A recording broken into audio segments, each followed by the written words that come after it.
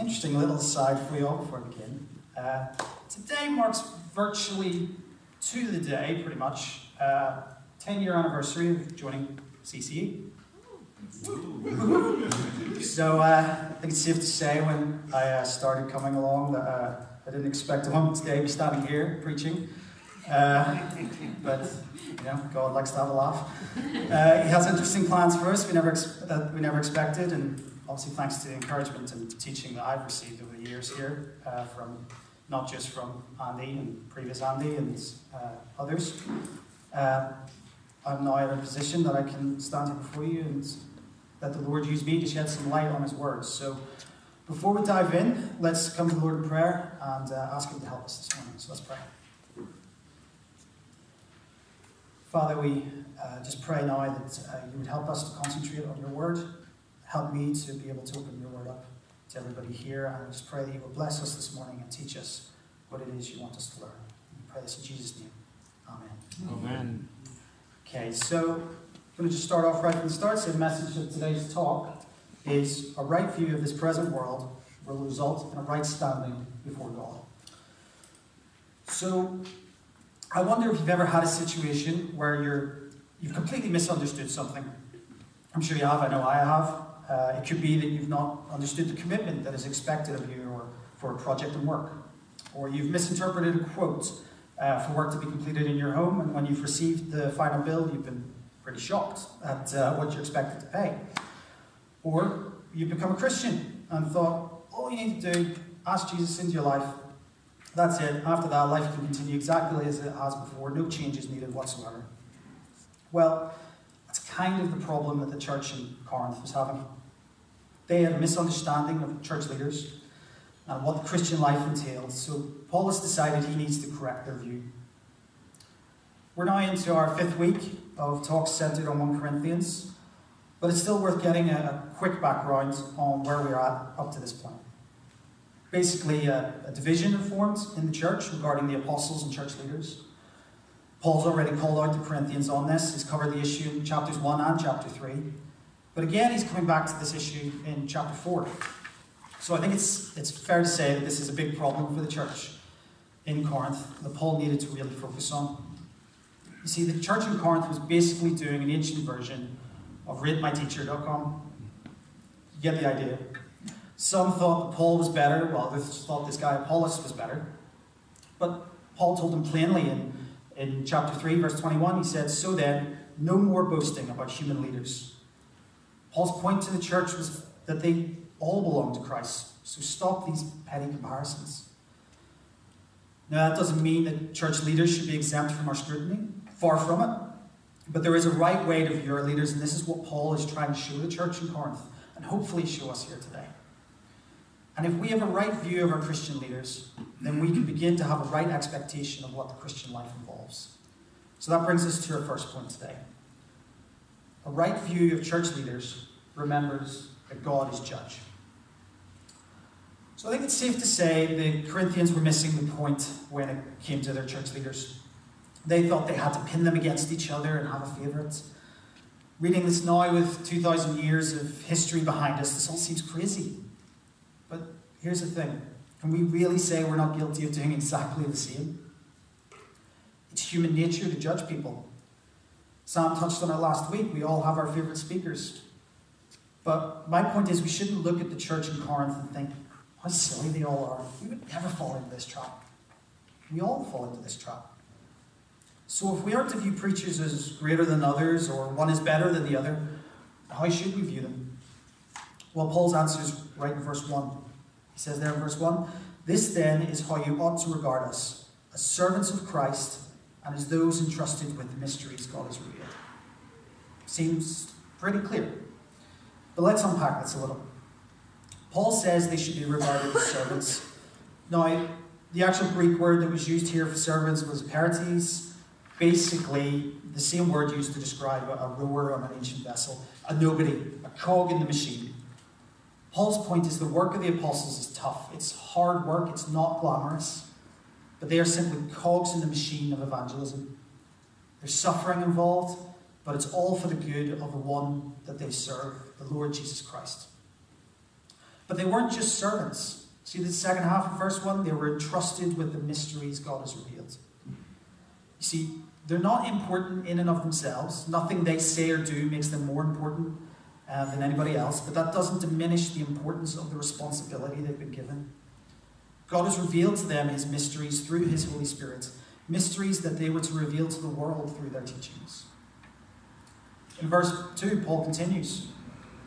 Now it is required that those who have been given a trust must prove faithful. Basically, they're employees who've been given a role to carry out. When the time comes for them to stand in judgment, it'll be like they're having their performance reviewed. Have they completed the target set for them? Have they gone above and beyond? In verse 3, we're shown how Paul doesn't care what any other person thinks of him. He's not saying, I don't care what you think, I'm awesome. He himself says in this verse, I do not even judge myself. He goes further in verse 4, it is the Lord who judges me. In other words, I'll have my performance review with my boss God, and he'll judge how I've performed, not you. Paul knows that judgment from man is meaningless. It's only the judgment of our Lord and Creator that truly matters. He knows that he's far from perfect, and even calls himself the worst of sinners in 1 Timothy 1. But he also knows that he's a faithful servant of the Lord. When we judge our church leaders, we're basing it on outward things we see them say or do. But we can't see their hearts. We don't know their motivations, no matter how well we think we know them. If we look at Paul, he was known to be a poor speaker. He covered this previously in chapter 1, where he says that Christ sent him to preach, but not with words of wisdom. He would later mention it in 2 Corinthians chapter 11, verse 6, where he calls himself an untrained and unskilled speaker. If we were judging Paul simply based on how good his preaching was, well, we wouldn't have a very high opinion of him. But God can see every part of us and everything that makes us who we are. Only he can truly judge. And he will judge. It's like the parable of the talents. In Matthew 25, 14 to 30, Jesus told the parable of the talents. It was 3 servants entrusted with the wealth of their master. The first 2 servants put the wealth they'd been given to work and doubled it, while the third servant buried his wealth in the ground. When the master returned, we're told he settled accounts with them. To the 2 servants who doubled their wealth, he said, well done, good and faithful servant. But to the third servant, he said, you wicked, lazy servant. Ultimately, he had that servant thrown outside. We're told it was into the darkness, where there will be weeping and gnashing of teeth. A very familiar term to many of us. It's a sign of God's judgment upon his servants. Paul knows that God will judge the work of his servants, especially those who have responsibility to lead others in the church. Likewise, our own church leaders in CCE know this. So what should our response be, knowing that God will judge our leaders in the end? Well, we need to support them. We can do this by praying faithfully for them. We should be thankful for our leaders and should hold them up to the Lord in prayer, asking that he protects them and keeps them strong in faith. Likewise, we should be praying for each other, that we would be able to support each other and guide each other in the right ways of the Lord. Now, I'm not saying we can't have a favourite preacher. Far from it. It's perfectly normal to gravitate towards a preacher who you connect with and who opens God's word to you clearly. But that shouldn't be at the detriment of listening to others. We need to be able to hear from a wide variety of speakers, and we shouldn't hold them up as great human beings, better than us because they've been given the gift of preaching. That gift doesn't give them a greater status. Paul's point in these verses is clear. Neither Paul nor Apollos are greater. The one who is greater is God. Paul and Apollos are merely servants. Paul brought the message of salvation to the church in Corinth. Apollos then helped the church to grow in their understanding of this. 2 men with the same message, but who had different responsibilities to the church. But why did the church have such wrong views of Christian teachers? What was the true source of this misunderstanding? Well, Paul says that their wrong views are formed from wrong expectations of the Christian life. And that brings us to our second point. A right expectation of the Christian life remembers it is now, but also not yet.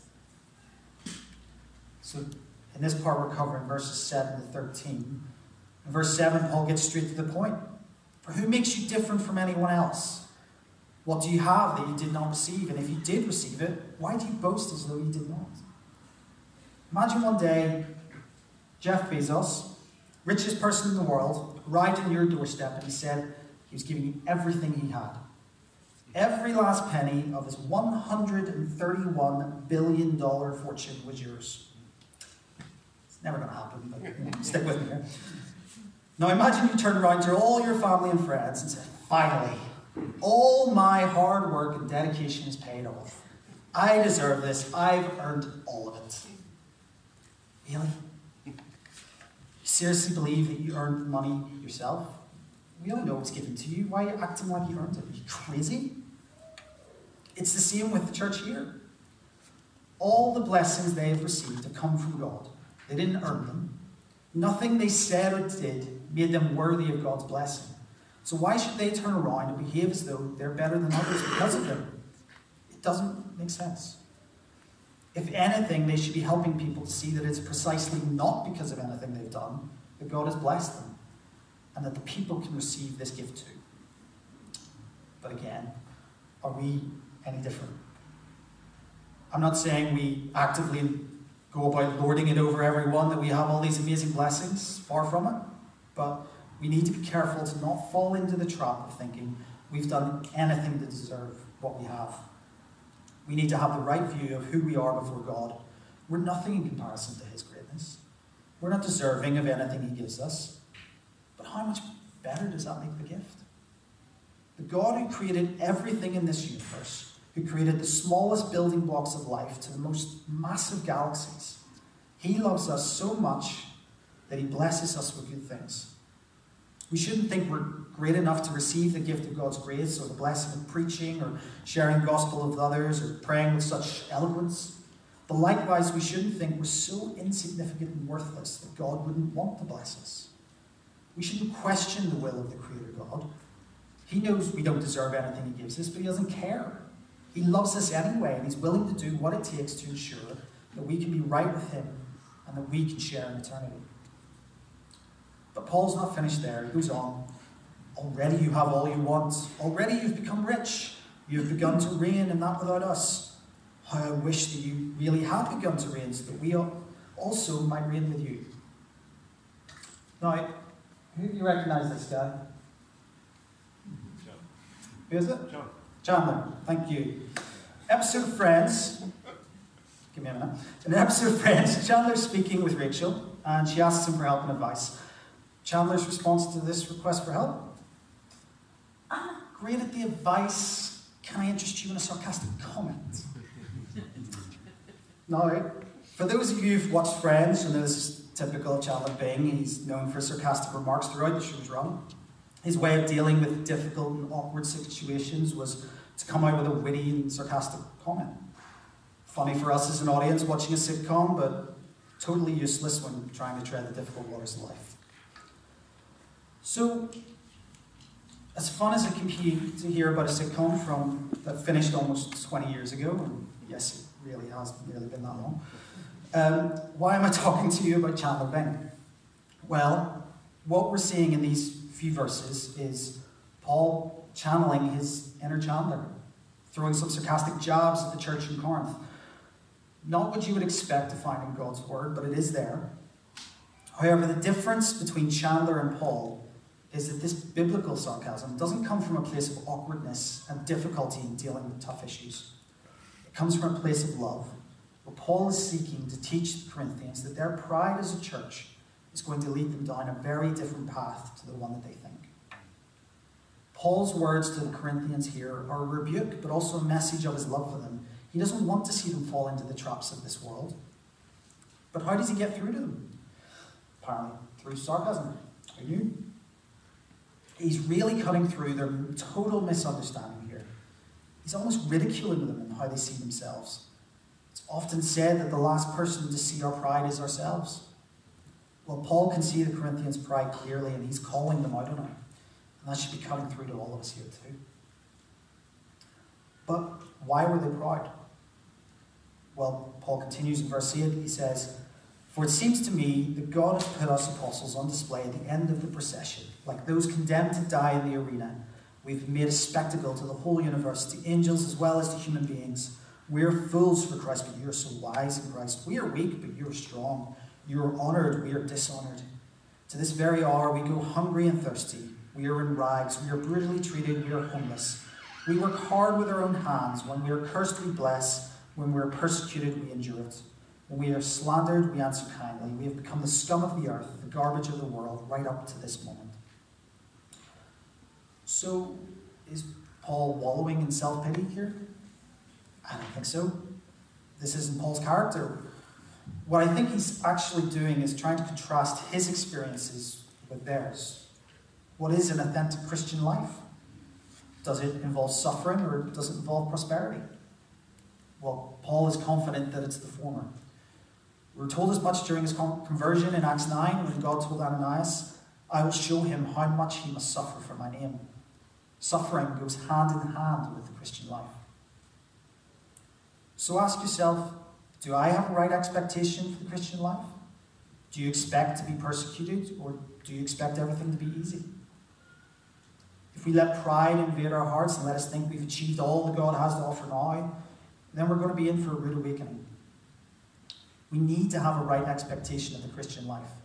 It is now. We do have blessings from God in this life. We're blessed in this part of the world to have relative wealth compared to many other parts of the world. We're blessed with wonderful families and friendships, homes, jobs. These are all great things and wonderful blessings from God. But are we afraid of what we might lose because of our faith? Are we afraid to share our faith with a colleague in work or to talk to a newcomer at church because we'd rather be spending time with our friends? Are we willing to suffer for Christ, or do we want this life to be an easy ride? There's so much more that is not yet. Eternity with the Father awaits us, being able to bask in the glory of He who made us. That's our end goal. So we need to be living a life now that looks to then, not just to now. Now, you may be thinking this is a fairly dark and tough message, but that's not how the message ends. So we'll look to our final point for the message of love that Paul is bringing to the church in Corinth and to us here today. A right way to care for the church. See, the first thing I see in this part of Paul's letter to Corinthians is in verse 14. He writes, I'm writing this not to shame you, but to warn you as my dear children. And it's that phrase right there, my dear children. Straight away it evokes a love and tenderness for the church in Corinth. See, Paul's been laying it on pretty thick in these verses, and previous chapters as well. But here he's showing them those tough words are being said out of love for them. Paul wants to see them thrive. He wants to see them grow in their understanding and love of Jesus Christ. So he says that these things aren't written to shame them. That should be a huge encouragement to all of us. When we hear hard truths, they're not said to beat us down and make us feel worthless. They're said to correct us, to lead us back to the path of salvation and ensure that we can grow in our love and understanding of Jesus Christ, just as Paul was doing for the Corinthian church. Paul sees himself as their spiritual father. In verse 15 he says, even if you had 10,000 guardians in Christ, you do not have many fathers. For in Christ Jesus, I became your father through the gospel. That's not him saying that he's their father as God is their father. Rather, it's his way of taking responsibility for their spiritual upbringing. It's Paul's ministry that brought them to faith. And so he wants to ensure that they grow and learn, just as a parent would their children. And what better way to teach your children than by example? Paul provides them with Timothy. He calls him in verse 17 his son whom he loves. Someone who can be an example to them, someone who is living out what Paul is teaching and who in turn can show them how to live faithfully. But note that Paul's not finishing there. He still brings a warning at the same time. In verse 18 he writes, some of you have become arrogant as if I were not coming to you. But I will come to you very soon if the Lord is willing. And then I will find out not only how these arrogant people are talking, but what power they have. Their arrogance can't be ignored. And the sin that no doubt comes with that can't be ignored either. He'll come again, and he will weed out those who are hurting the church in Corinth, just as the Lord will come again and he will weed out those among us who reject him. So, what does this mean for us? Well, we're all a family. We're all fathers and mothers, brothers and sisters in Christ. So we need to behave like a family. We need to support one another, building each other up in Christ. We need to be able to challenge wrongdoing amongst each other. We need to love one another. Hebrews chapter 10, verses 24 and 25, it says, "And let us consider how we may spur one another on toward love and good deeds, not giving up meeting together as some are in the habit of doing, but encouraging one another, and all the more as you see the day approaching." We need to love one another and encourage one another. And that may mean challenging each other and using tough language, but it's for our own good. Likewise, we should be looking to imitate the godly behavior of others. As Paul says in Philippians chapter 3, verse 17, "Join together in following my example, brothers and sisters, and just as you have us as a model, keep your eyes on those who live as we do." Now, Paul is beginning to move his argument on to some very hard things that he'll talk about in future chapters, but that'll be later talks, and thankfully not something I need to deal with right now. So. But ultimately, let's have a right view of our church leaders. Let's support and encourage them. Hold them up in prayer. Tell them if you've been really encouraged by a talk they made. But don't be afraid to challenge them either. Our church leaders have a responsibility that has been bestowed upon them by God. It doesn't mean they'll always get things right. So if you worry that something is preached that seems contrary to the word, then challenge it. If you worry that we're straying away from God's teachings, challenge it. But do it in love, not in anger. Listen to your church leaders, but most of all, listen to God. Likewise, let's have a right view of the Christian life. It is hard. It will involve suffering in many different forms. The Christian life is about now, that's true, but it's also about later. God has blessed us in so many ways and will continue to do so until the day we die, but those blessings pale in significance to what awaits us in his kingdom. Be prepared to face difficulties in this life, and when they do come, you won't be thrown by them, but rather you will be able to dive further into God, finding strength and comfort in him. And let's make sure we choose a right way to care for the church. We're a family in Christ, so let's act like one. Share time together. Build each other up. Love each other. One of my dad's favourite phrases is to say, you can choose your friends, but you can't choose your family. Well, we didn't choose one another. God chose us. And he's brought us together to be his family, so let's be a family. Let's pray. Father, we thank you for your teachings, Lord. And we pray that you would help us to live out your teachings, Lord. Help us to remember what it is that Paul was teaching the church in Corinth. Help us to love each other and to build each other up. Help us to support our leaders. Help us to support each other. Help us to grow in our faith and understanding of you. In Jesus' name.